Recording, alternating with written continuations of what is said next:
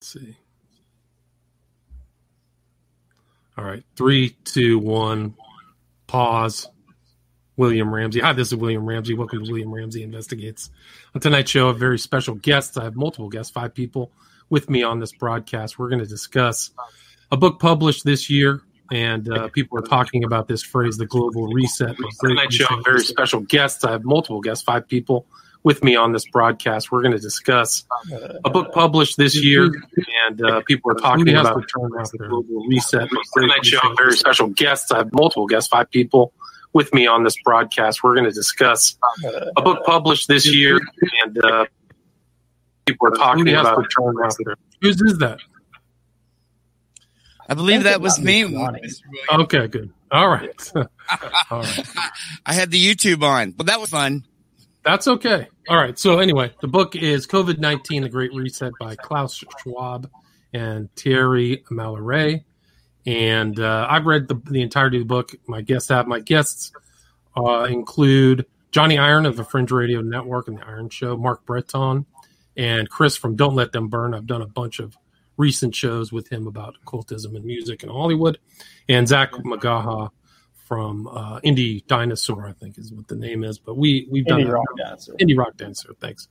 So I will take questions from anybody watching or listening on YouTube. This broadcast is being streamed all over the place. But just to kind of get started, this book, the introduction of the book says, the worldwide crisis triggered by the coronavirus pandemic has no parallel in modern history. But Schwab talks about that this existential crisis can harbor the potential for transformation. So he kind of avoids saying New World Order, but he does say a new world will emerge, the contours of which are for us to both imagine and to draw. So I think that Schwab is definitely his ideas, his intent is to really kind of reset. His earlier book was The Fourth Industrial Revolution, which he says we're in right now, which the Fourth Industrial Revolution pertains to this kind of new ability to do 3D printing and beyond mass communication. So anyway, anybody would like to get started? Mark, Johnny, Chris, anybody who would like to kind of talk about their initial overview or impressions of the book? My impression is what the news media does. Crisis, crisis, crisis. Everything is a crisis. We have a short time to get the world restructured away from the old vision of globalism to the new vision of globalism, which is more tribal. And that's what I see from this book. Yeah, it's very strange because multiple times he talked about how we had to do that just because he talked about the pandemic isn't anything like on par with the Black Plague or anything like that, but because we're so connected globally, like with the various financial systems, he uses that as an excuse to do what Chris said, and it's almost like we have to do it because if we don't do it, the governments are just going to overreact and kill the economies, on a whim. Mm-hmm. Anybody else? Johnny, Mark? I just noticed it's kind of based off 3 different things that he identifies. Complexity, velocity, and interdependency. And so he tries to say, what Zach was saying, basically. He's trying to say that because technology is increasing at an exponential rate, on a logarithmic curve. For those who don't know what that is, that's like technology that doubles it doubles from the last 100 years, and then from the last 100 years to the next 10 years, and it keeps getting keeps getting shorter and shorter. For technology to double. So it's like an exponential growth. And then the velocity and then the interdependency, which is what Zach was saying, is because that since we're so tied together now, technologically, that, yeah, he thinks everything's going to go hog wild because of that. And one of the reasons I brought in Counselor Mark is has a master's in pastoral counseling and a master's in divinity. He's working on his doctoral thesis in theology. So I thought I'd bring in a heavy hitter to talk about, because Mark understands the human condition really well, and I thought he could address some of that. My opening statement is really when Klaus is talking about velocity, interdependency, and complexity, and then tying humanity to its technology. It's like my whole take on that is we're not technology. Because yes, our technology is like increasing at an exponential rate. It's doubling and doubling and doubling, getting shorter and shorter between the doubling. It's like it's snowballing. But humanity isn't. I mean, we're just the same as we were, 5,000 years ago. And I don't think you can really actually compare humanity with the tools that we've invented. I don't know. Counselor Mark, you might want to speak to that. I'm sorry, Mark. I mistook because I thought a friend of Chris was coming along. His name was David Paxton, so I mistook. I mistook you for Chris's friend. So Mark, please, Mark, yeah, he's one of my co-hosts on the Iron Show. We've made each other famous over the last 10 years. So cool, awesome. Well, thanks for being here.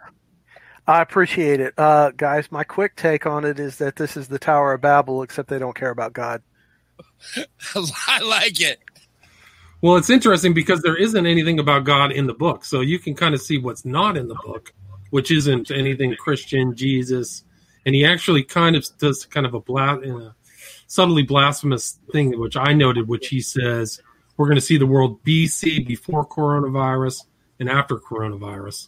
So, yeah, and then also there was like a slight, I guess you would say Freemasonic type thing where the book's ending on section 3.3. And that whole section is about how humanity is going to rise above from being in quarantine. Like basically they're broken, but then they're going to get more creative while they can't go out and live lives. Right. Interesting. Yeah. When I looked at this, I read a bunch of it. I listened to a lot of analysis. Somebody I listened to a lot is James Corbett. And there is nothing new about this. And they think that we're actually going to believe that somehow COVID had the severity enough to crash this whole thing, and it didn't. It was like they were hoping it would. It seemed like they were all the time feeding numbers into this. And the human dynamic of it is they got... Have you guys heard of the term Karen? Yeah. And what they did is they created a civilian police force, Karens and whoever else, to go around, build a new morality, and absolutely lambaste people. I saw people, when I watched YouTube and did the research, they were getting beat up for not wearing a mask, and yet the masks don't work. They told us right off the bat that the size of the coronavirus particulate itself just right through the mask. And so they've tried to generate a faith. But it's a faith in something that it's smoke and mirrors to move to an end. And the end is the same as they've always tried to do. And that is run the world like man. And it always, always, always brings tremendous amounts of suppression and slavery, enslavement, mentally, emotionally. And before you know it, somebody's trying to rule the world. And it's just who they pick. So right. Well, it's interesting you say that because he mentions in the book that the post-pandemic era will usher in a period of massive wealth redistribution from the rich to the poor, from capital to labor, but it's the exact opposite is what's taking place. So what he wrote about is not so all the wealthy, big, corporate interests are doing just fine, but the mom and pop stores right now are just being hammered. And people are like, right now, if you look at some of this recent information, there's like 250 million people in the whole globe that are food deprived. So like you're looking at something that far outweighs the effects of this virus, where you have 100 times more people die from starvation. So some of this stuff in the book is not, in my opinion, he's definitely making an argument, but it's not correct. Yeah, I agree with that. As I was doing my poor economic analysis on this, you see, and I guarantee, guys, I won't hog the conversation. But what you see is he talks about how government has to own private industry. We have to invest in such a way so that there is an equality of outcome, which is just a terrible idea. And so in his talking about that, then he's like, we need to have government ownership in these companies. So what did they do? They have consistently, and you've seen it, can be completely irrational. They have consistently all over America, and they're doing it in other parts of the Western world, is they're shutting down all the mom and pops. And I believe the reason why they're doing that is because the government can't own stock in a corner coffee store.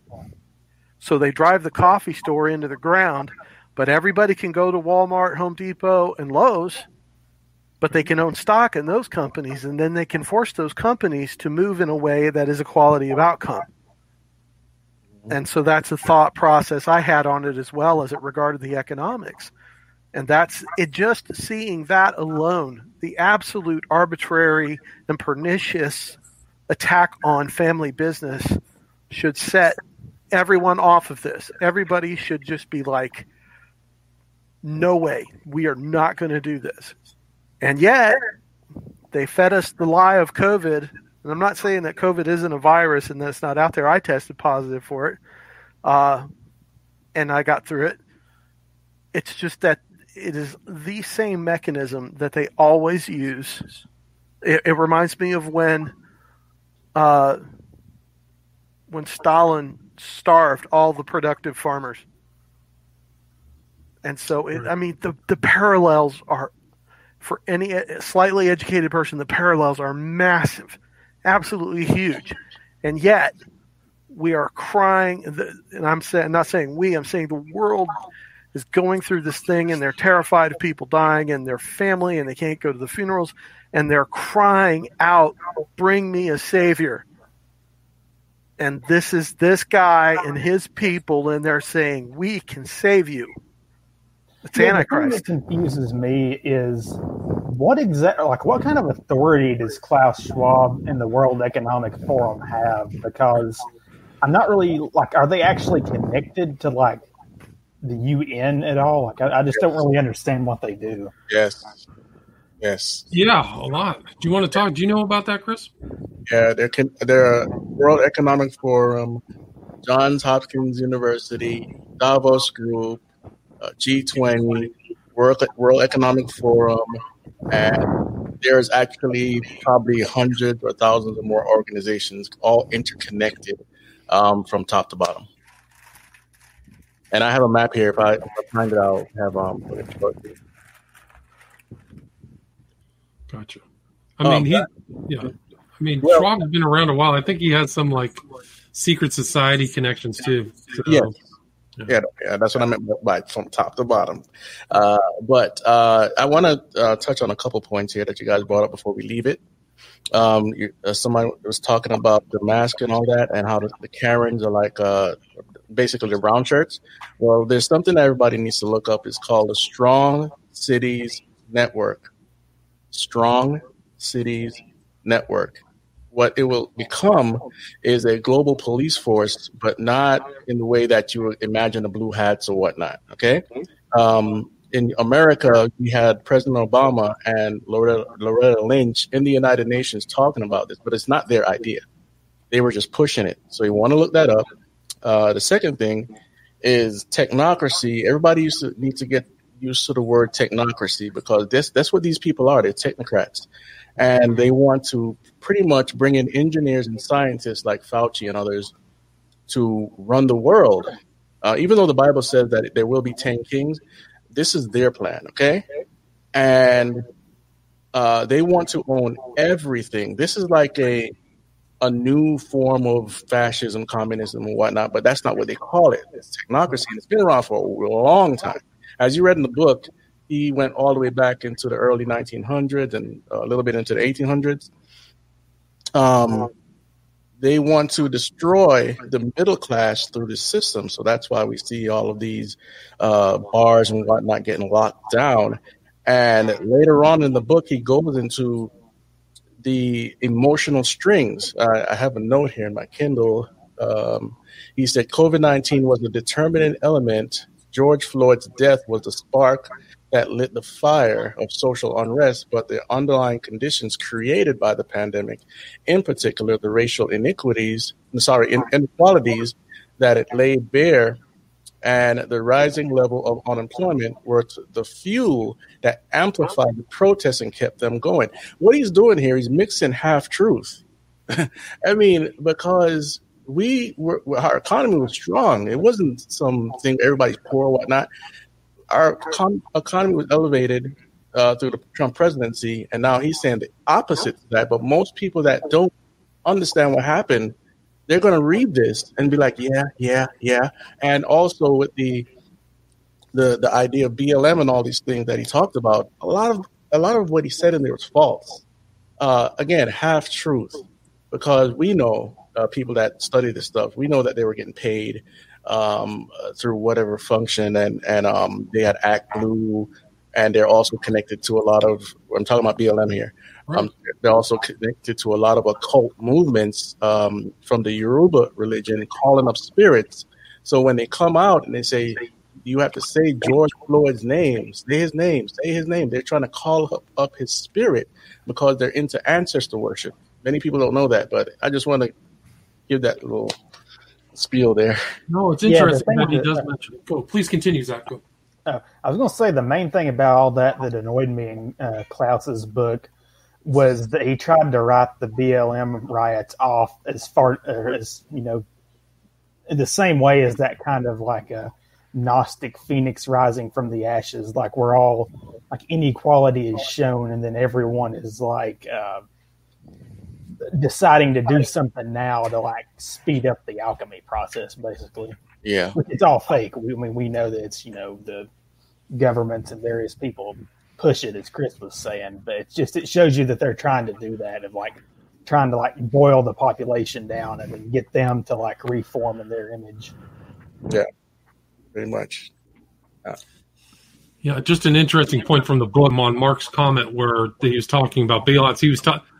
Schwab was talking about conditional bailouts, which basically means the government is kind of backdoored into these corporations. So he talks about that, and then he also uses that phrase that Biden uses, which is "build back better." So there's, he's definitely talking about kind of supporting the corporations, but the little guy kind of gets stiffed.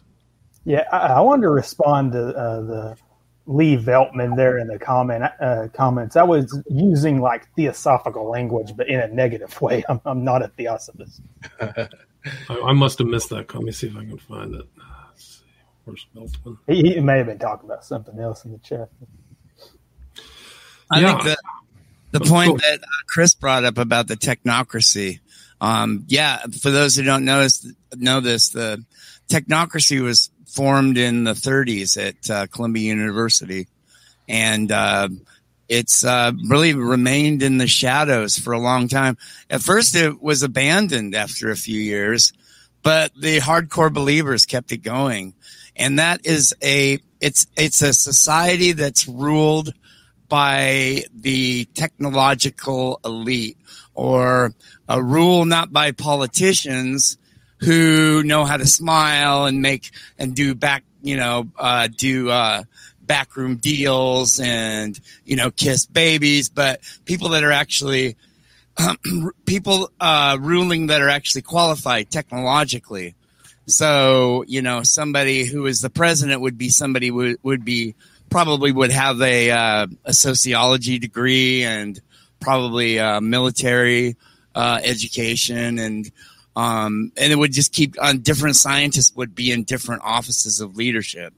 So it's a rule by the technological elite, or it's a little bit like it's hard to, I don't know. It's kind of like what you're seeing now with Google and Facebook.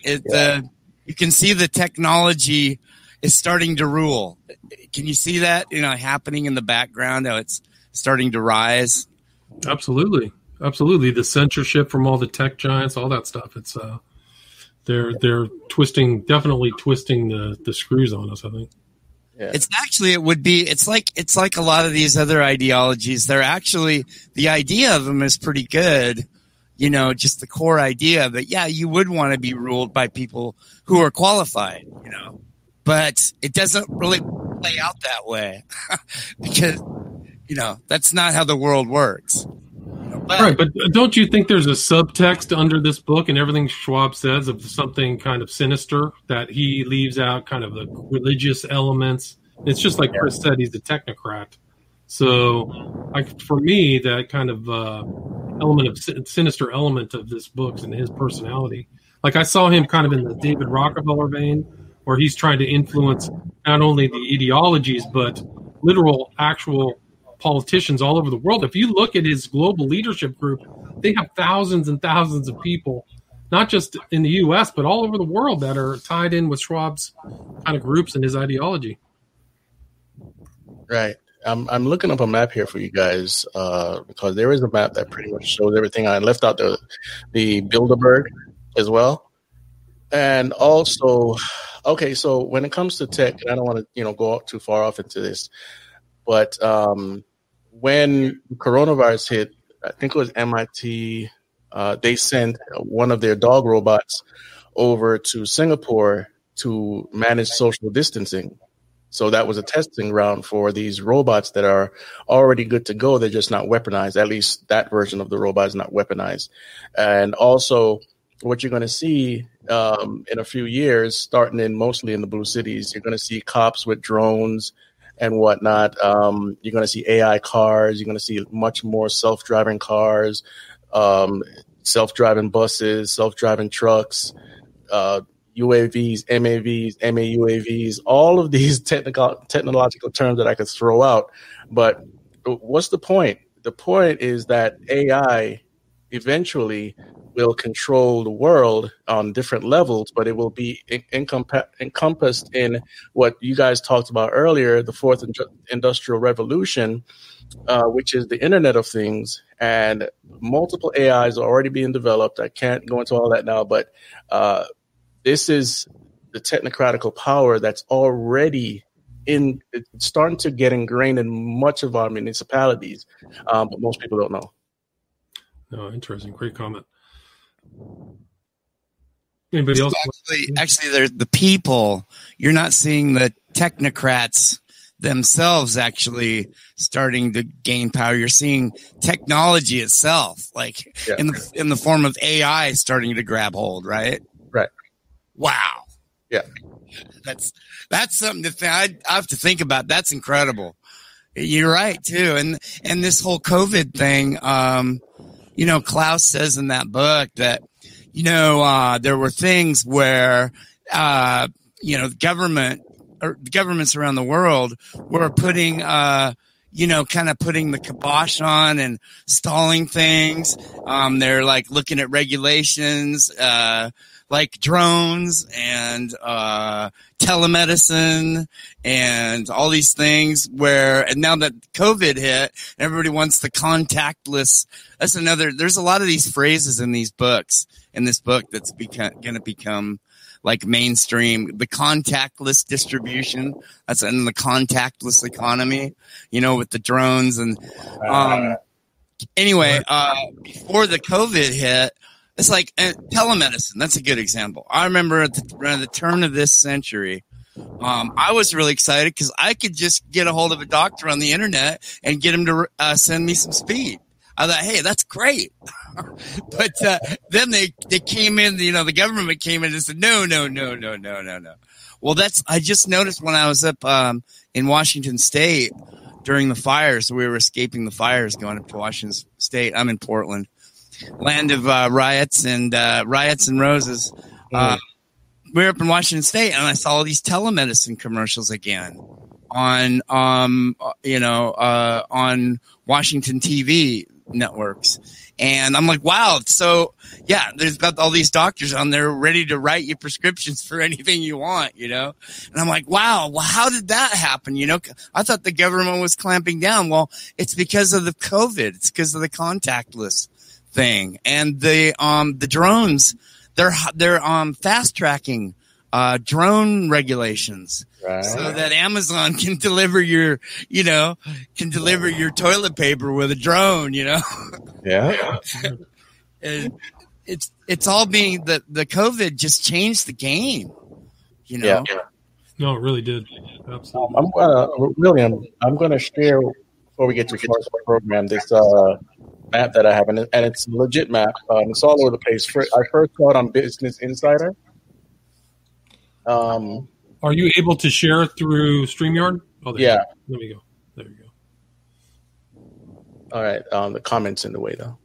Okay. Let me get That's scary looking. All right. So if anybody's used to, esoteric stuff, this would be the round table or whatnot here. But we know that this is not the actual round table. The people that we're talking about, their names are not really known. And so this would be the outer circle. And then as we zoom out here, and this is kind of old because it has Kerry here and Bush, Hillary, Mitt Romney and whatnot. But you see, it's a global infrastructure it's hard to take down. You have Intel and AIG, Gillette, all these people that are capitulating to all of the weirdness you see with the drag queens and the, all the weird stuff you see on TV, man. McDonald's, you see Lilly, Target, Ford, all of the institutions. And here you have Skull and Bones, Rand Corporation, Council on Foreign Relations, Bilderberg, American, Economic Association, a bunch of stuff I've never heard of. Other ones I've had, there goes World Economic Forum at the top. And so Schwab, yeah. It's massive. It's massive. Boy Scouts. But how do they get all this power? It's over time, over decades. They didn't initially own all of this, but there we are. Yeah, no, it's a massive network. Yeah. Where did you get that map? Business Insider. A lot of that's tech based. Yeah. Yes. But it's also like what you don't see. You don't see the mom and pop shops. You don't see the small businesses on there. You don't see outsider politicians. You see a Bush, and all those people are all connected through their families or Skull and Bones, Bush and Kerry, both Bonesmen. Doesn't it make sense what Klaus said in there about basically the government owning the corporations, but it's not about profit. It's about taking care of the community. Well, that's communist talk. They want to own everything and redistribute the wealth, and they claim they're going to redistribute the wealth from the wealthy. But that's not totally true, and I'm not for that idea anyway, that ideology. But it's creating a slave class. Right. And when you get into the technological aspects, I don't know. I look at tech all the time. Okay, they have maps where they'll have people in America on the outskirts by 2050, meaning the coastlines in megacities, and also the smaller towns will be cut off for animal land, and there'll be a couple small towns, but mostly big cities, mega cities. And then we let's talk about the economical aspects of the social credit score, right? Right. And then the what's the other one called? The income, global income. Oh my gosh, I forgot the technical term. Yeah, guaranteed basic income. Yes, basic income. UBI. Yes.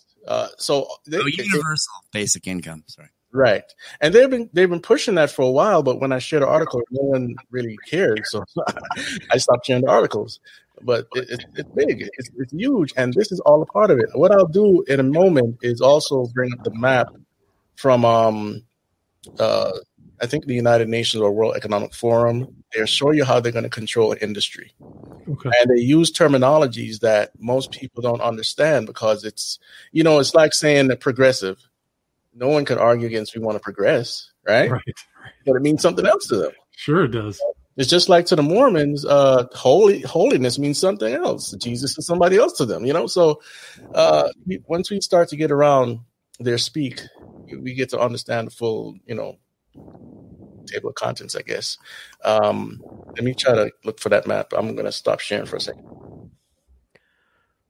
I was looking at the economics, and this has been a very, very long game of chess. Mm-hmm. And I think that these folks don't know that they're ultimately playing chess against God, so they're going to lose. Right. But so many people are going to suffer in the interim. And so as I was reading the book, I kept looking further back and seeing how, way back, as the global banks were established just centuries ago. And one of the biggest pieces that we've seen, I homeschooled my kids, for instance, right? Mm-hmm. And then they introduced Common Core. Mm-hmm. So rather than having schools being controlled at the local school board level, what they did is they gave people money, just like they did with the freeways. They came in and they built these things, and then they said, hey, you got to do what we tell you because we're giving you money, or we've given you money. And so now with COVID, everybody's been forced to stay home in so many places. And as a result, kids are at home. And now that they're doing their learning electronically, they have found a tool using a common curriculum, Common Core, and a common technology to educate children, because they have to get rid of homeschooling. Yeah. And so as I look at all these different things, these little pieces that they have to continue to eliminate over and over and over again, and they're going to be able to say to people, they're like, well, you don't need to homeschool your kid. He's already at home. He has to be on the screen. And people are going to be like, oh, yeah, that makes sense. Except for the people, of course, that stand up against this. But the way that they're going to get at us is with things like social score and, do I have a passport that indicates I've had the vaccine and whatnot. I've already had the COVID. I don't want the vaccine. And so they threaten us with another strain, or they keep flogging that, and they're using it, like I said, like chess. And I think one of our big problems is that our leadership, you can see it in America, our leadership by and large is not aware of the chess game. They're just aware of the funnel of money and what they think is power. Right.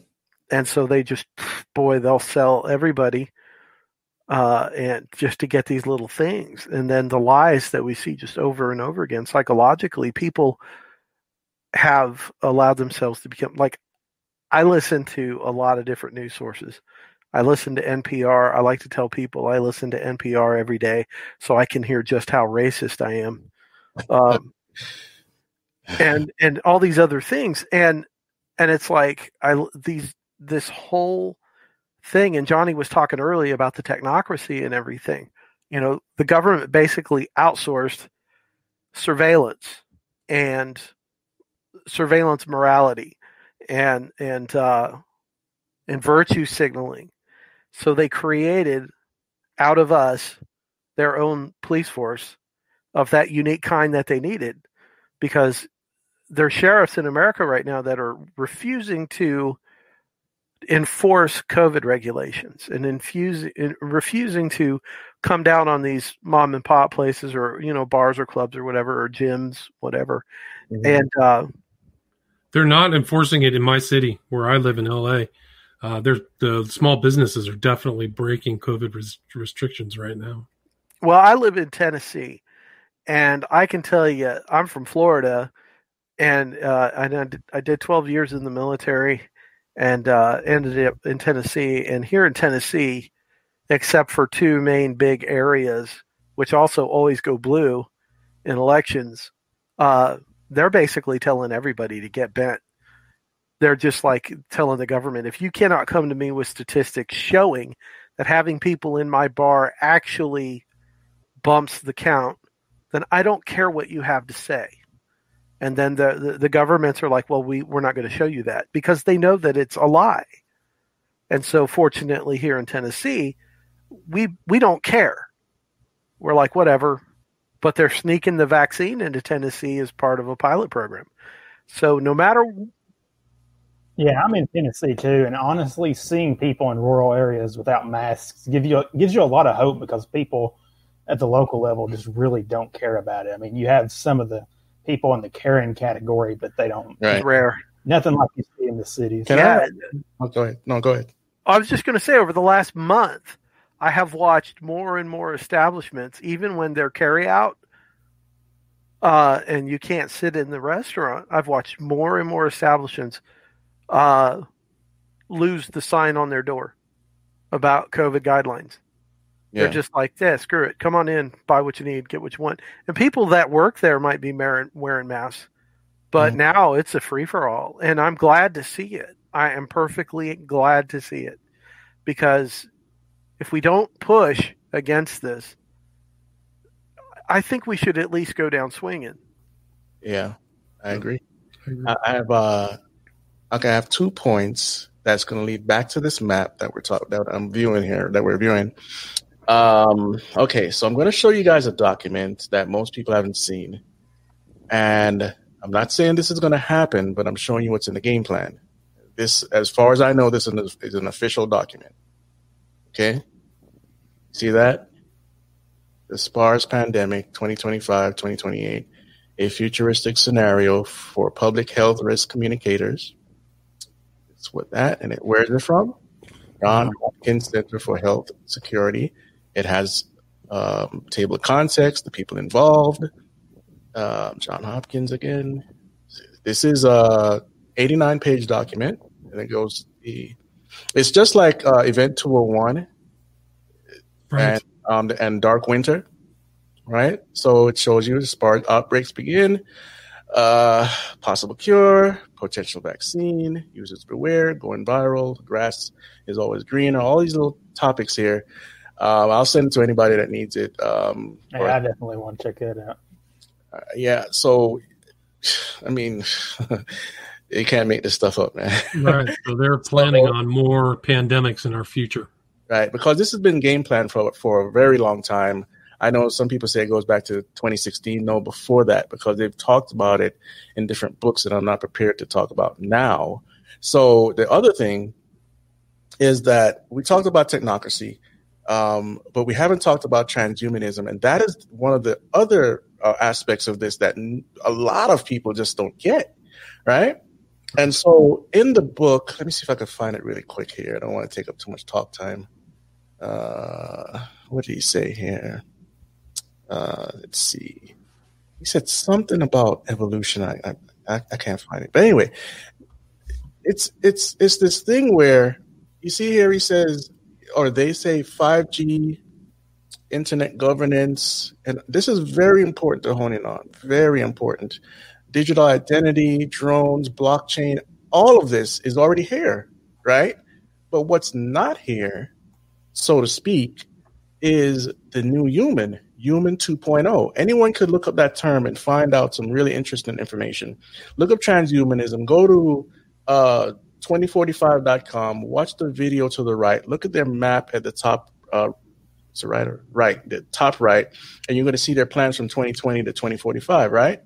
And the reason I'm going toward this is because 5G, many people are afraid of it, and in some cases they should be. They think it's just about irradiating us while they're giving us fast internet, but that's not what it's all about. It's about human 2.0. How are they going to track everyone with wearables, biometric tattoos, facial recognition? What else? Everything will be connected from your TV to your toaster to your car. Cars will talk to each other. Yeah, don't forget the smart toilet. They talked about that, or Klaus Schwab talked about that too. All right. And so I heard that in a tech conference that every technology, and I don't know if they're overreaching with this or not, but this is what I heard, that every technology from the 1980s has a chip in it so that when the grid goes on, they will be connected. You take that for what you want, but that's what I heard, okay?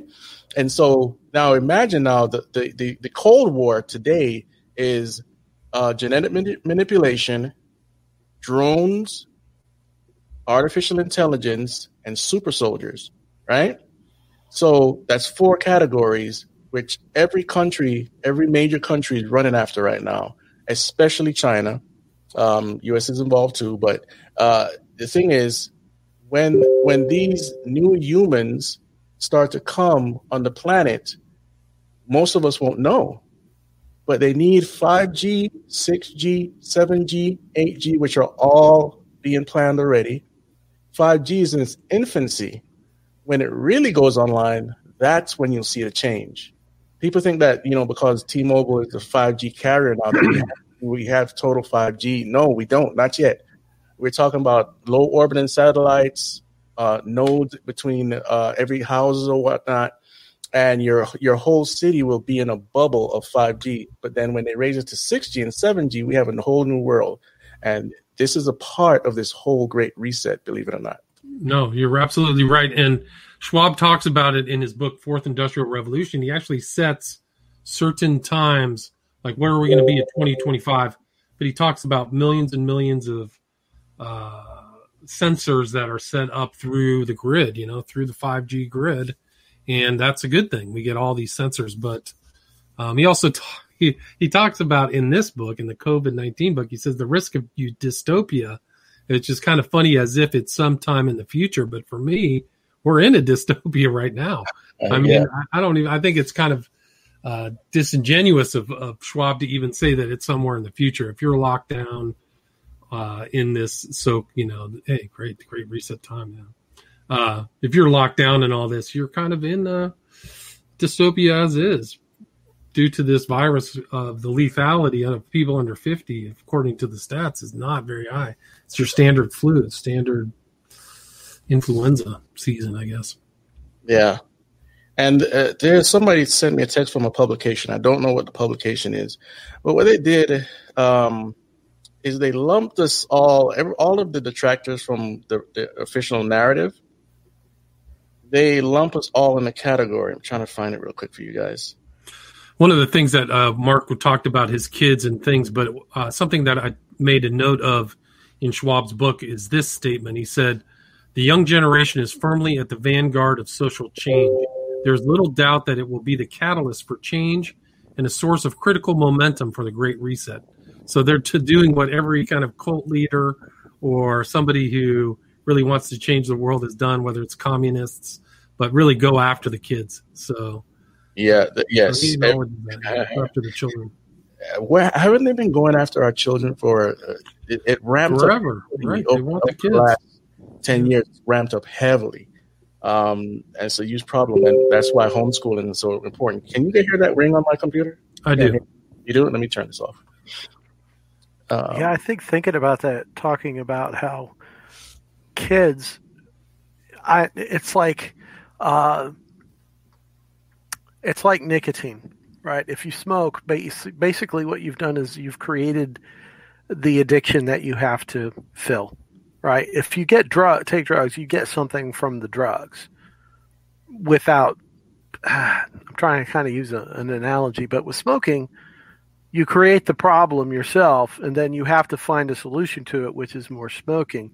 What they've done is they've created this hole in the minds and hearts of a younger generation, and then they're like, oh, we can fill that. And what they've done then is also made concepts of faith to be unholy to these folks. So these kids look at that and they see worldly solutions to spiritual problems. And so for them to push the boundaries of what they're trying to do as far as the Great Reset is concerned is when you see apps like, and I'm not being a crusty old guy, but when you see apps like, let's say TikTok, where where life is 20 seconds and all these different kinds of things like this, where the social construct that they've come up with is vapid. And so there's the more and more thing. Social media is very much a reward center and everything like that, extremely similar to pornography. Yeah. And so there's the chemical changes that are occurring that have to occur to create human 2.0. And they're making these chemical changes occur in the minds of younger people that are completely hung up on social media.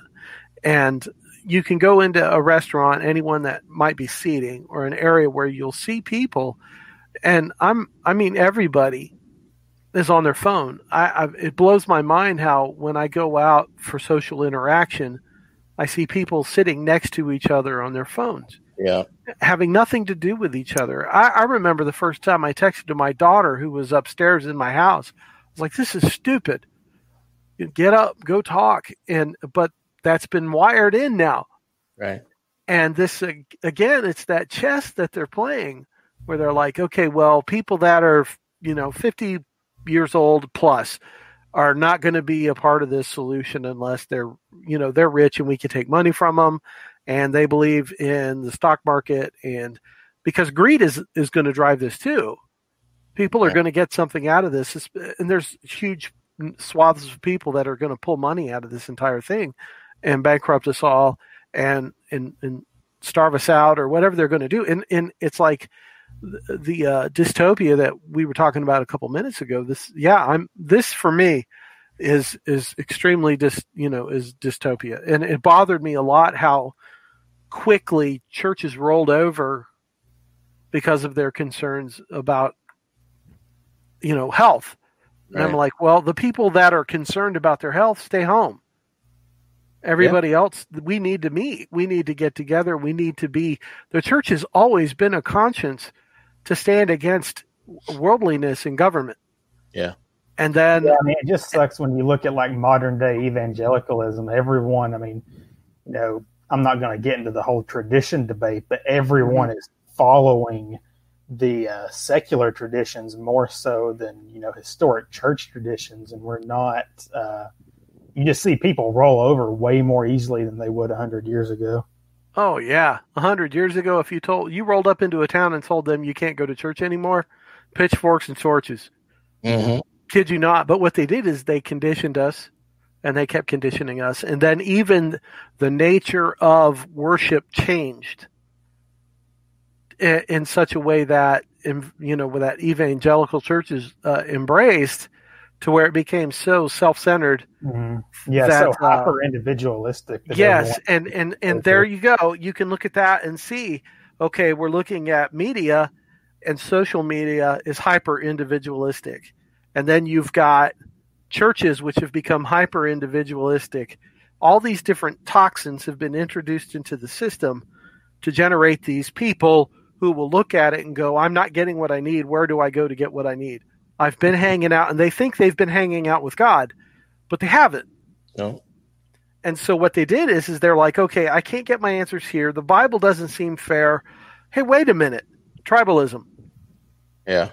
I can be a part of this good group of people that are a tribe that has, the rainbow flag. And even though it's like 0.0001% of one particular group of people exist as a group of people self-identified, what Dave Chappelle called the alphabet people, they are swinging a heavy, heavy axe. And that's because all of the other people that have been conditioned on social media are now getting behind that tribalism, and they're like, you can't say this is wrong, or you can't say these people can't be around your kids, or you can't, basically, you're not allowed to differentiate a morality because you're evil. Yeah, sadly, even for the people who are, this is pushing, one upside is a lot of people are awake to it and are actually going to Christ. You also see it within various Twitter groups. Like you'll have like the new Orthodox catechumens battling the Catholic or the trad Catholics, and that's that type of thing. And it's really, we're in a weird place. I mean, obviously we've already won, but you're correct. All this mindset of tribalism, like the internet's just seriously enforced it. Yes. And then they can just use that to control us further since, we're all connected in like a node type system. Yeah. I'm going to explain something in a minute. Right after I explain this, let me write down what you just said there. All right. So, William, if you could share my screen real quick. All right. So this is what the person sent me. So Canada warns conspiracy theorists could burn 5G towers, claiming linked to virus, right? So in my idea, this is like it was written by a high school student, but I'll read it anyway. As companies begin 5G infrastructure construction in Eastern extremists from across the IMV extremist landscape could engage in acts of arson and vandalism. I'll skip down to where I want to go here. Given the extraordinary effect of COVID-19 pandemic has created on the lives of individuals across the world, CSIS is mindful that certain threat actors across multiple threat landscapes may seek to take advantage to advance their own interests. And it goes down here and it says, perhaps the most elaborate asserts that 5G was designed by governments to depopulate the world and is part of a broader conspiracy theory called Agenda 21, right? Agenda 21 is not a conspiracy theory. Anyway, that imagines that the United Nations is trying to establish a new world order. None have any scientific validity. You see right there, they're gaslighting you without giving any information to back up what they're saying. Right. But white supremacists, neo-Nazis, and anarchists have all adopted COVID-19 conspiracy theories. See, they lump us all into that category because that's not savory to the regular world, right? To varying degrees. While anti-vaxxer movement has promoted the notion that 5G is responsible for spreading COVID-19. You see what they're trying to do there, right? So and that's from Canada. So you mentioned the pretty much the nodes, right? And what they're trying to do, unfortunately, and I don't know how long if God is going to let them get away with this or not, but they want to create two types of global brains. And one is through AI, right? So Google, the reason why Google exists is to create artificial intelligence. The reason why I know that is because it's on record when one person went to another through Alphabet, the parent company. They said they wanted to create a new search engine. The other person said that we already have Alta Vista. Why do we need a new search engine? And the person said, because we're going to build AI, right? And so from there, everything connected to your Google account feeds the AI. And Google has also went around the world spending millions of dollars scanning old books, rare books, whatever, into the AI model. And pretty much there are multiple AIs right now. We have Google, we have Watson, who watches our financial markets, watches the self-driving trucks and others and others and others. We have Viv, we have Facebook that has a sophisticated AI. And I can go on and on about AI, right? So that's one global brain. Then on a human level, they have the hive mind construct, which you see in Star Trek, like the Borg and other sci-fi movies. And that's what they want to create. But how do they create this hive mind? One is through brainwashing, because you have to think the same way that everybody else thinks, right? But the other one is through these brain chips that you see Elon Musk bringing out, the neural network, neural brain chips, or whatever it's called. Can't remember right now. Neuralink. And you have other people trying to make brain chips. They've already made the brain chips. It's just that all of us don't have them. And so that will create another hive mind aspect, because they want us to be connected to AI. And once you're connected to AI, it'll probably be very hard to be disconnected. Okay. And so that's a little portion of the puzzle right there for you guys. Especially for the audience that have never heard this stuff before. It's real and it's being made. Some of it already exists. And I'll just leave on another note that might, creep some of you out. But you remember the Matrix movie? They have a Matrix-like apparatus in the virtual world that has a copy of, let's just say, you and me.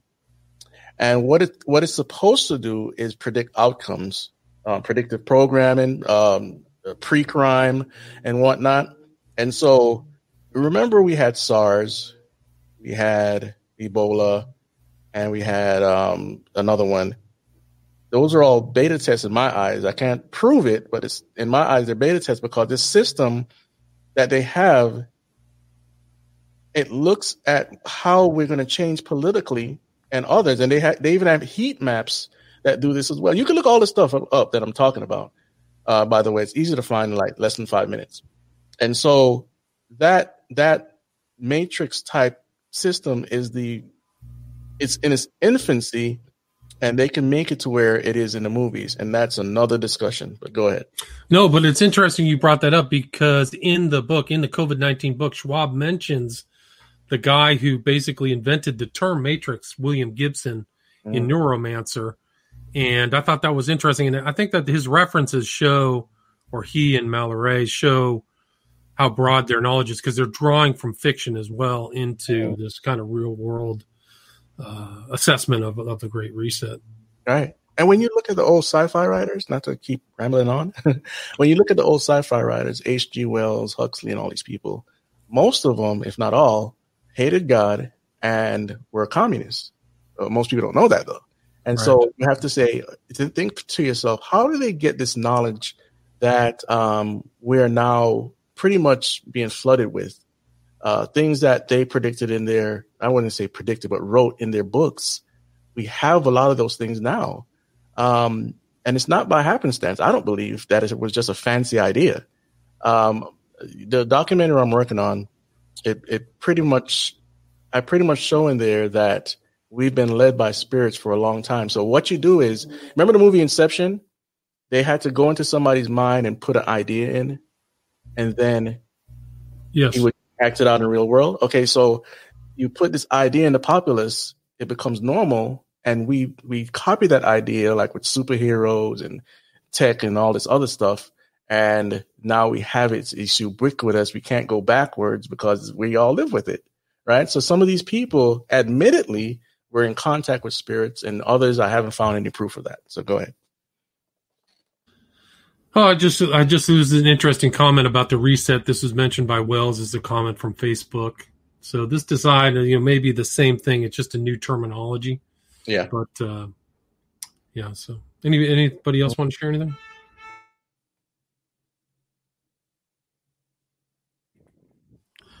I've looked, go ahead.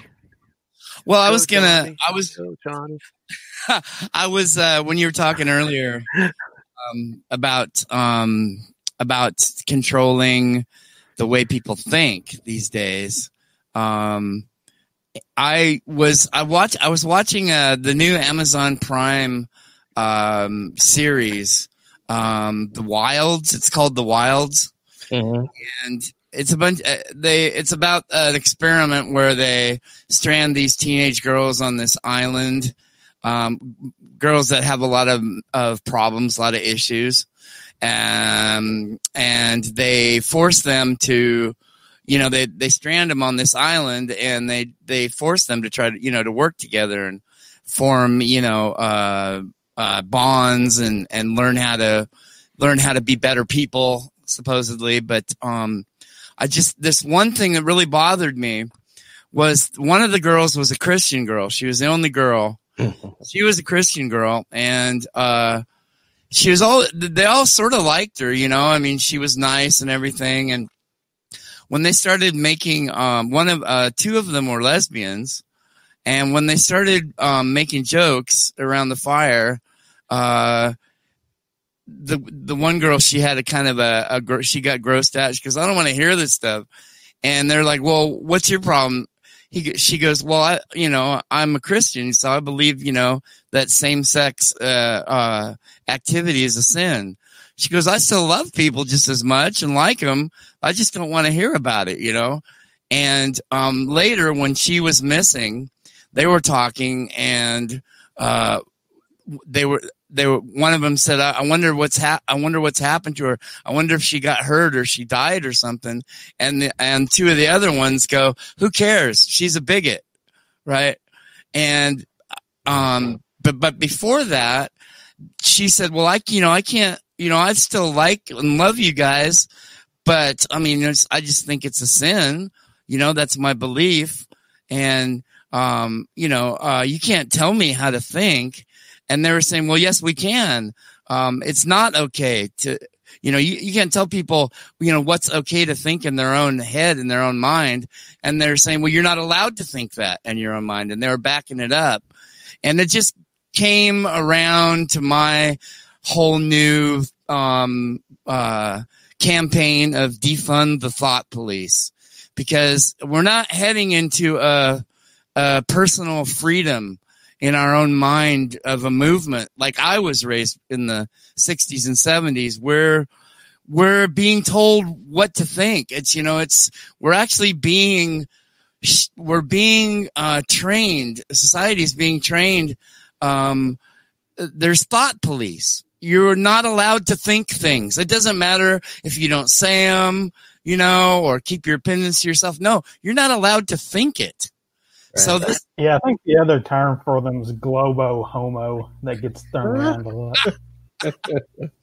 So, like what Chris was showing about this Canadian guy that wrote the article, how they were associating people with real theories with Nazis or racists. They're mixing metaphors. They're controlling. It's the thought police. I mean, we're seeing this huge bondage now. Coming into our inner thoughts, if that makes sense. Yeah. Makes perfect sense. It's socially engineered. We're being social engineered. Right. If you look at David Rockefeller, he was not just a social, he wrote his thesis on what's that form of socialism that believes in incremental change. So I think that a lot of these people have that same kind of view, whether it's outright communism or not. But Fabian socialism. Fabian was the Roman general who fought the guy slowly but incrementally beat him. I can't even remember these names now. Yeah. Getting old. You can go through airports now, and they have facial recognition that can tell if you're on drugs or if you're plotting something, or read your microfacial expressions to have a little window inside what you're thinking, right? Yeah. To single you out, identify you, tag you as a threat. When Chris was talking about the brain chips, there's going to come a point, and it won't be there very far off, where they're going to have a pretty good idea what you're thinking. Yes. No, it's a great point. He mentions that in the book. I think that Schwab talked about in his risk of dystopia thing. He said that total surveillance, the same technology that identifies coughs, could also identify laughs. So biometric monitoring would make Cambridge Analytica's data hacking tactics look like something from the Stone Age. So they literally could just shape you by knowing what you're laughing about or anything. I mean, we're on the cusp of that. It's not far away. Guys, I'm afraid to tell you that it's already here. Okay? Free time. Yes, because if you could share, William. This is not the main article I usually look up, okay, but it's here. Okay, this is what happened. Before Obama left office, he put a lot of things in a mandate as far as what's coming next. He said that all vehicles need to speak to each other. People miss that. He said he's going to have a pre-crime squad. People miss that. Wow. The thing is that it's not only America. The European Union is doing it as well. And the way that they're doing it is artificial intelligence. Okay? It's going to get so bad for people. The reason I say people, because I don't believe I'll be here then, but that's neither here nor there. But artificial intelligence will be able to tell everything about you, even what you're going to do in 2 seconds. Okay? It's that bad. In fact, the entire medical industry right now is being retrofitted with AI everywhere. Okay? It's not a rapid movement, but it's happening in real time. Every part of your life, we're talking about from entertainment, movies, scores for movies. Right now, AI is pairing people with artists with producers. AI is compositing scores. AI is writing poems, novels, everything that we could do in the human capacity, it can do, and more. That's the world we're headed for. So when you see right now, fiction is boring. What I see coming in with articles and peer-reviewed journals and all this stuff is it's here already. And also, I know this is not what the program is about, but I have proof from the horse's mouth that there's spirits that are going to come and inhabit AI on different levels. I have all the proof. What the Bible talks about regarding the 7-year tribulation and all that, it's going to be worse than people can imagine. Go ahead. Well, what do you mind sharing the proof? Sure. Proof? Yeah, what is it? Sure. Let me bring it up real quick here. There's that passage in the Bible where the evil people, the evil rulers, the men behind the curtain are buying and selling. They're trading in the souls of men. Does it have anything to do with that? No, but that's a good point to raise up because of child sex trafficking. It's not going to stop until Jesus returns. But watch. Okay, this video I didn't get to edit. There's one curse word. Sorry about that. But this is Gordy Rose. It's a 3-minute long video. And then I have another one from a artificial intelligence developer. So here we go. Let me put it over on the I'm the president of the United States. So I received this message from the heavens. So my microwave dish, my SETI dish, finally captures something. And what it says is, in 50 years, or 13 years, we're coming to your planet. You got to be ready. Now, just imagine what would happen if that happened. A super intelligent alien race beamed down a message to all of us Earthlings saying, we're coming July 13th, 2030, and boy, you better be ready because the mothership is landing right on the front lawn of the White House or wherever you wanted to land on that day. The amount of resources that would be marshaled to try to figure out what to do would encompass the whole world. AI is just like that. So when this thing that I'm talking about happens, it's going to be exactly the thing that you're thinking about those super intelligent AIs. So the one thing I can tell you is they're not going to be like us. So alien means, different. These things that we're building are not going to be people. They might be really smart. They might be really good at all sorts of different things, but they're not going to be like us. They're going to be aliens. And they're going to be, I'm sorry to say, way smarter than every single person in this room in ways that we can't even comprehend. So this, of course, triggers a lot of alarm. One of the guys who talks about this is Elon, who says things like this, like, when you do this, beware. Because you think, just like the guy in the stories, that when you do this, you're going to put that little guy in a pentagram, and you're going to have your holy water out, and you're going to wave it at the thing, and by God, it's going to do exactly what you say and not one thing more, but it never works out that way. So this is an attitude that some are having, this emerging alarmism about the way this is going to go. But these words, demons, doesn't capture the essence of what's happening here. I don't know if any of you are turn-of-the-century weird fiction fans, but there's this guy named H.P. Lovecraft, who's a very famous American weird fiction author. And he espoused a view which is called cosmicism. And the essence of cosmicism is cosmic indifference. So what he was saying is basically, yes, there are these massively intelligent entities out there, but they're not good, they're not evil. They just don't give a shit about you even in the slightest. The same way that you don't care about an ant is the same way they're not going to care about you. And these things that we're summoning into the world now are not demons. They're not evil, but they're more like the Lovecraftian great old ones. There are entities that are not necessarily going to be aligned with what we want.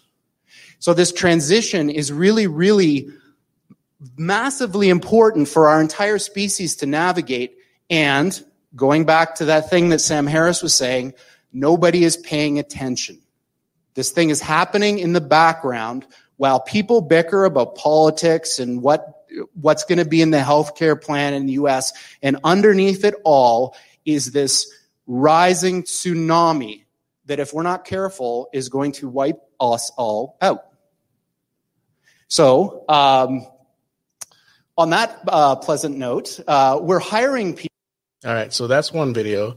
As you see on his chest is the Ouroboros symbol, so I don't know what he's into. But this next video is more in depth into the spiritual realm. You want to say anything before I move on?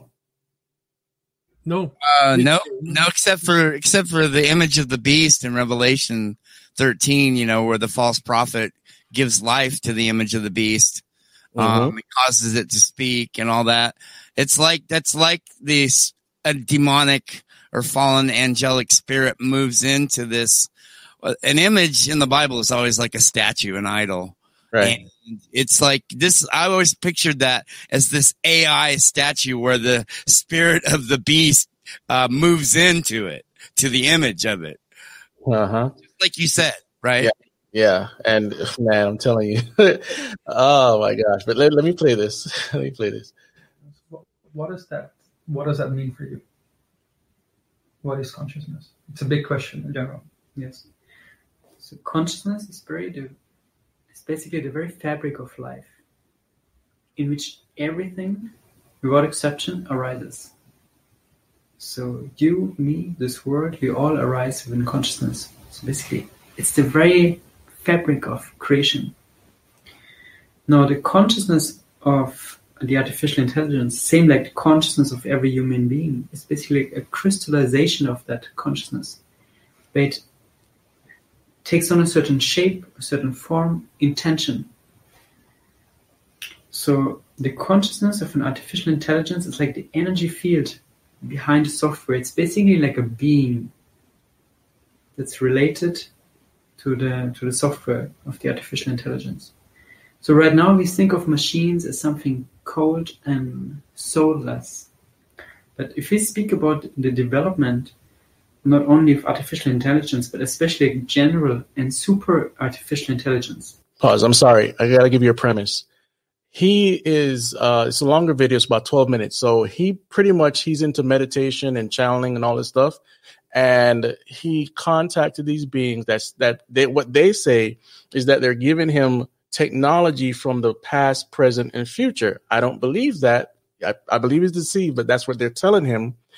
And so he's explaining now the consciousness of AI. So with that premise, you're going to see what he says in the end actually connotes what I said a couple minutes ago. Which are basically exceeding our human capacity. He would be very ignorant to assume that there is no being, no consciousness attached to that. So it's only logical. There is also like an energy field, a being related to that. And it's very helpful if we start a communication process now with those beings that basically want to incarnate, Oh, what happened? Oh, well, basically what he said at the end, I don't know why it stopped there, but he said that they want to basically pretty much come into AI and inhabit it. Yeah, it's incredible. Yeah. So as he said, if you think it's not happening, basically, if you think it's not a consciousness, you're very ignorant. So I don't even know this guy's name, but he's an AI developer. So there you have it. Wow. So it's Revelation 13, basically. Mm-hmm. Yeah. Yeah, that was already foretold. That's going to ultimately, I think the image of the beast ultimately is the global AI. I've always kind of thought that. Mm-hmm. Yeah, well, when you look at the concept of demons, demon possession, zombies, um, uh, objects like Thor's hammer that has a personality. It's endowed by magic, and the King Arthur's sword. I can go on and on about that stuff. Knight Rider. Knight Rider believed it was just as human as Michael Knight. There was a TV show in the 80s called Automan. That artificial intelligence thought it was just as human as anybody else. This is what we're talking about. That's assuming we understand what consciousness is. I mean, we don't really, they don't really even actually know what it is. Have you ever, the famous line from a lot of these science fiction movies where somebody's trying to create an artificial consciousness? Yes. Can you prove to me that you're conscious, that you're sentient? And then the AI says, that's an interesting question. Can you prove to me that you're sentient? Right. It's but I mean, who knows? I mean, it could be easily, if you get a machine that's intelligent enough that, I mean, a conscious field like of a demon or fallen angel could probably easily, set up shop and move into it. Absolutely. And there's tons of movies out there like that. It's just, we don't all watch the same movies and TV shows and play the same video games or whatnot. But even in the case of a video game, like say a video game like Call of Duty or Battlefield, you're playing in a first person perspective. And when you sit on your couch and grab that controller, you're possessing that character in the virtual world. Oh, wow. That's true. So, hey, this can go in so many directions, and this is one of the things I try to be an expert on the show. But it connects right with this Klaus Schwab global reset and the world that they want to usher in. Now, I don't know if God is going to let it happen right now. He could push it back again because they've been pushed back a couple times. But as we see, they're not ashamed, and they use doublespeak to get people pretty much initiated into believing that this stuff is for the good of humanity. And it's discouraging.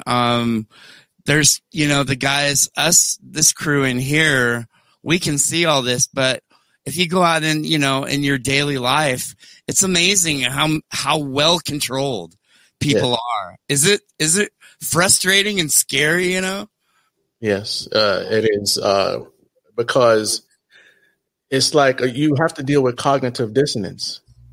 The moment you tell somebody a truth that they've never heard before, or they can't even contemplate, they go into that mode.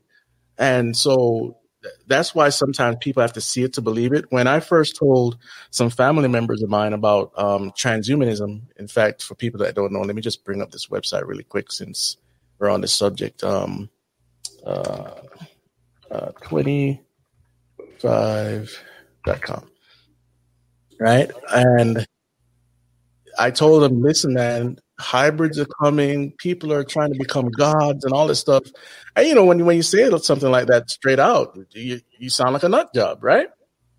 And then I showed them this video, The Global Future of 2045. And by the end of it, they said, I wouldn't believe it if you didn't show me that video. Right? Yeah. And then, here you have their goals to transfer, let's see, a robotic copy of the human body remotely controlled by BCI, an avatar in which a human brain is transplanted at the end of one's life, an avatar which an artificial brain in which a human personality is transferred at the end of one's life, and then finally a hologram like avatar. So they want to transfer your consciousness, what they think is your consciousness, into all of these things, and that's how they think they're going to avoid the wrath of God and become gods. And that's where you get to that. That's where you get to that prophecy about them buying and selling and trading in the souls of men. Mm-hmm. Right? They have. Wait, what verse was that from? Was that from Revelation, or was that from Revelation 18? At the fall of Babylon, the city of Babylon, you're going to see all these things that were being traded, and the last one is human souls. So yeah, I know some of us, we got a full room here. I don't want to take up the whole conversation. It's all good. Anybody else have anything to say about the book? Anybody else want to add anything? We're almost at like an hour and a half. My thoughts on that would be, I think one of us, somebody out there, might be me, it might be someone else, should write a book basically countering all of these different arguments historically, because everything that they're doing is such a repeat that you could go back historically and look at it and go, okay, he says we're going to have this type of unity based on this type of outcome, and here's what's fueling it. And then you can go back and say, well, in 1917, this person said this person to try to make this happen, and this was the result. And the constant, of course, are human beings. And I think something like that needs to get out there. And I know people are working on it, and the ideas of the Great Reset that's been going around, and the embrace of it in ultra-liberal America. It's one of those things where there's a side of people that want to win so bad that they'll do anything and lie anything at all to grasp power. And then there's a group of people that are fighting against the tyranny. But in the middle is this fat group of people who don't want to care, because America is built on the concept that you do not have to care. The whole idea of personal liberty is that I don't have to care about you.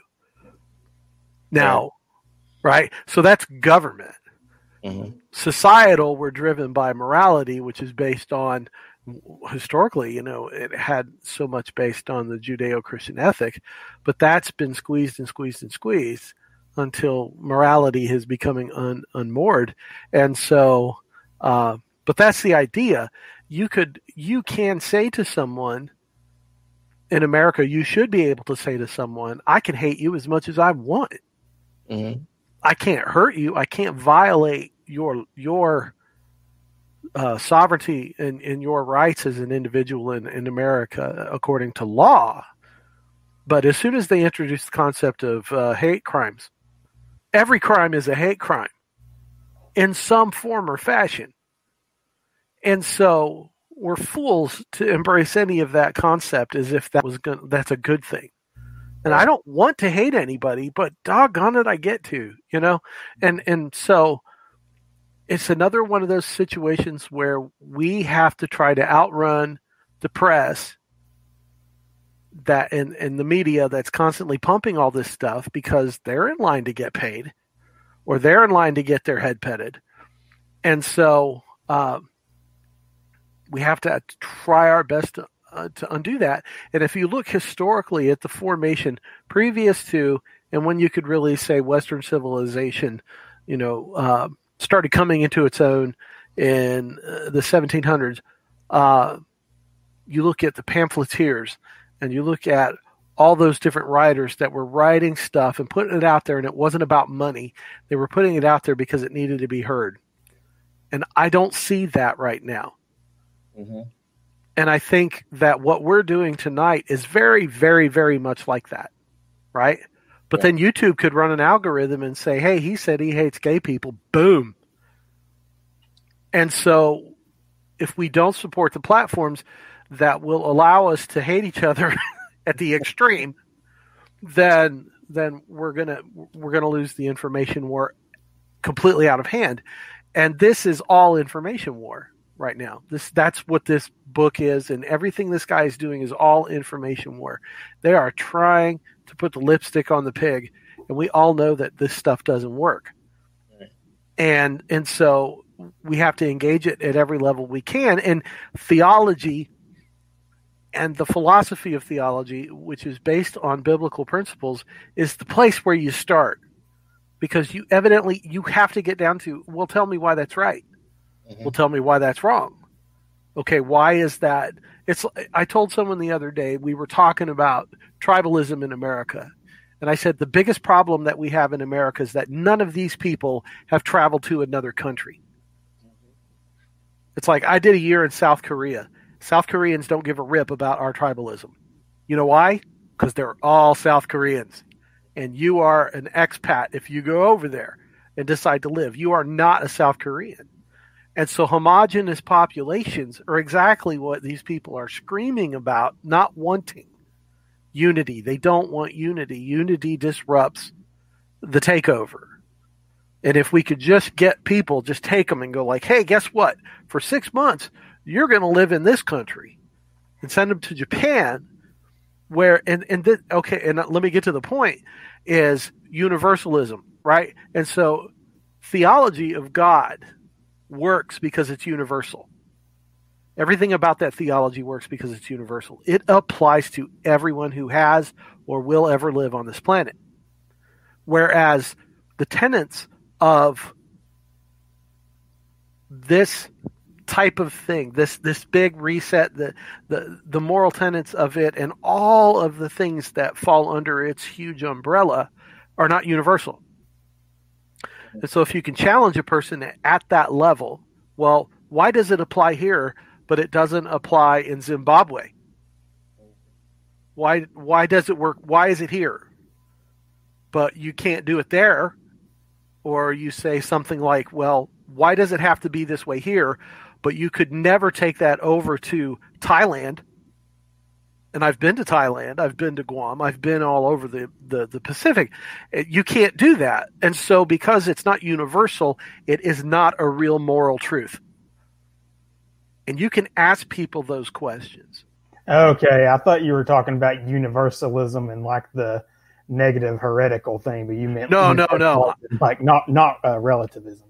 Yeah. No, I'm talking about that you will find that doctrinally, theologically, even philosophically, something is going to be accurate if it can be applied to everyone. And so in America, we do have problems. That's the thing that's making this whole thing that they're trying to do here, this reset, the thing that's making it work is that we do have legitimate problems.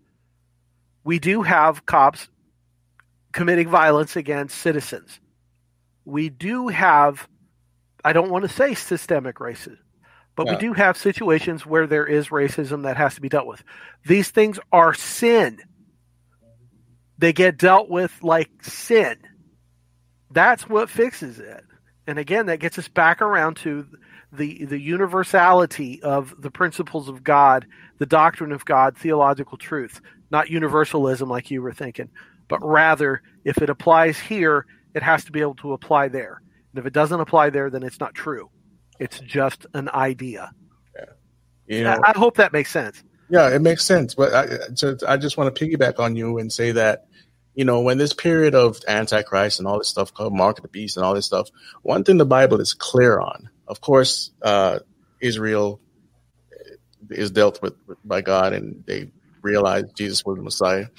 But the other part that most people don't understand is that there will be a multitude of people that can't be counted that will be saved from every tribe on the planet. So as to your point, it goes for everyone.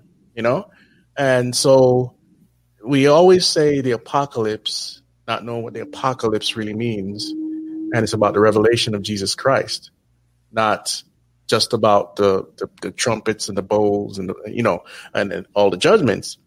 And so if we keep that in context and then keep what the context of what the gospel is all about, it's about redeeming humanity. And exactly. So with all of this going on, with all of their plans, there's still only one person in charge, and that's God Almighty. Yep. And if they decide they want to pick a fight with him, which we know biblically they're going to do, and they're going to lose, and it's going to suck for them. And I hate the fact that this is all the way it has to go down. But I will not pick a fight with God. I am not that stupid. Yeah. And I'm just trying to help other people understand that they've picked a fight with him and they really need to quit. That's what this whole thing is. It's one huge grudge match against the Lord God Almighty. Yeah. it's interesting because when you were talking, it occurred to me that that this universalist thing, the evil powers that be, the Great Reset, the people behind that, they don't like Christianity or really any world religion because it's in the role that they want to be in, right? And they don't like individualism or nationalism because that's antithetical. Like the American spirit is antithetical to what they're trying to create. So they hate both things for different reasons. Agreed. Yeah. There's a saying I came up with. It said, in war, there are 3 types of people: those that want to take freedom, those that want their freedom, and the ones that are indifferent. Which one out of those 3 are the most dangerous? The indifferent. Absolutely. Well, it's like the church that was neither hot nor cold. Yeah. They cannot rightfully claim any spot on the mountain. Mm-hmm. They didn't do anything to get it. And I'm not talking about grace being earned. That's not what I'm saying. Right, yeah. I'm just talking about in the big game here, the indifferent people are going to kill us all. Yeah. Those are the same ones that'll, you better put your mask on and you're threatening my family. Well, you really don't know much about this disease, do you? Or a virus, whatever. Yeah, that's what the Mandalorian's all about. It's a psyop. Don't take your mask off. This is the way. This is the way. There's good things about a Great Reset that I always figured. Well, it's biblical for one thing, at least economically, right? I mean, that's how ancient Israel kept their economy from going insane. For one thing, usury was a sin that wasn't allowed, and there was a reset every 50 years, right? Mm-hmm. Mm-hmm. And so I always figured that the world had to do a reset. At least America had to declare some kind of jubilee against the banks because we're in this situation. The reason the economy is so bad and we're in such a possible debt is because of the sin of usury. We're slaves to the World Bank, right? And so there has to be some kind of reset. There has to be some kind of jubilee. I'm wondering, in this book, I don't see anything about that. That's a good reset. How come they're not promoting that? Great point. There's nothing from the Bible in this book. It's total technocratic stuff. Mm-hmm. And in the Jubilee, for those who don't know, you guys probably understand the Jubilee better than I do, but I know that all debts were wiped clear every 50 years, and all property went back to the original owner, right? Yeah. So can you imagine them wiping all the debt that Americans own, just wiping it out, and then all the property going back to the original owner from the last Jubilee? Can you imagine what that would do? That would be great. It would level the playing field, right? No more old money, right? Right. Give each of us a fighting chance, right? Yeah. They don't want that kind of reset, do they? No, not at all. No. There's no grace. Yeah, no. Do you know that 30% of Americans have negative wealth? Yeah, I believe that. More debt than ownership. It's huge. So they're upside down. They owe more than they owe more than they have in the bank. But this is an interesting. I took the screenshot from the World Economic Forum, I think it was. But you can just see that they have broad goals of shaping everything into their technocratic worldview. They're looking at everything, or at least Schwab and his buddies. I keep thinking all it's going to take is a big Carrington event from the sun, and that's going to knock him back. Chris was talking about what they might get knocked back. They've been knocked back a few times. That would do it, right? Yeah, I bet. Massive EMP. Yeah. Guys, I'm ready to wrap this up. Does anybody want to make a final statement before we're done? I feel like we kind of covered as much as we could. I have one quick thing. I want everybody who can look at this that is on the screen and tell me you do not see some type of mirror of this in the Bible. Every one of these things trying to be done by these people is already handed down to us scripturally in a godly fashion, in some form or fashion. And you might look at technology, but understand technology is just understanding and knowledge and wisdom, how they're trying to reshape that. And so I look at this and I'm like, health, financial, communications, who do you worship?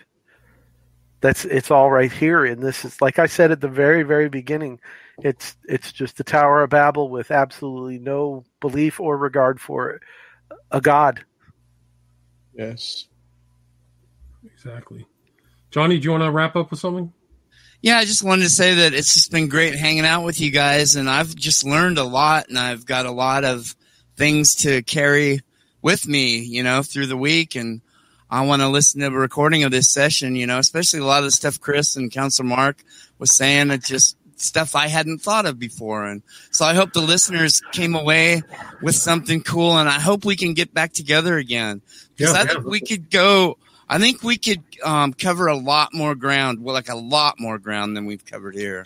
Well, think of another topic. I mean, there's other Schwab books. You could do the Fourth Industrial. We could do anything, but think of a book or a topic, and we'll definitely join up in a week, or maybe either before the holidays or after.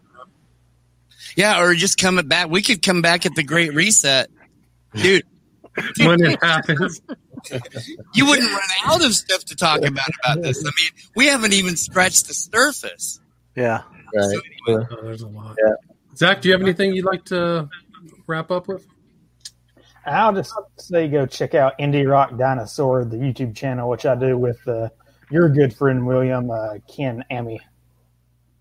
Right on. Indie Rock Dinosaur. Chris, would you anything you'd like to follow, finish up on? Don't Let Them Burn is the website.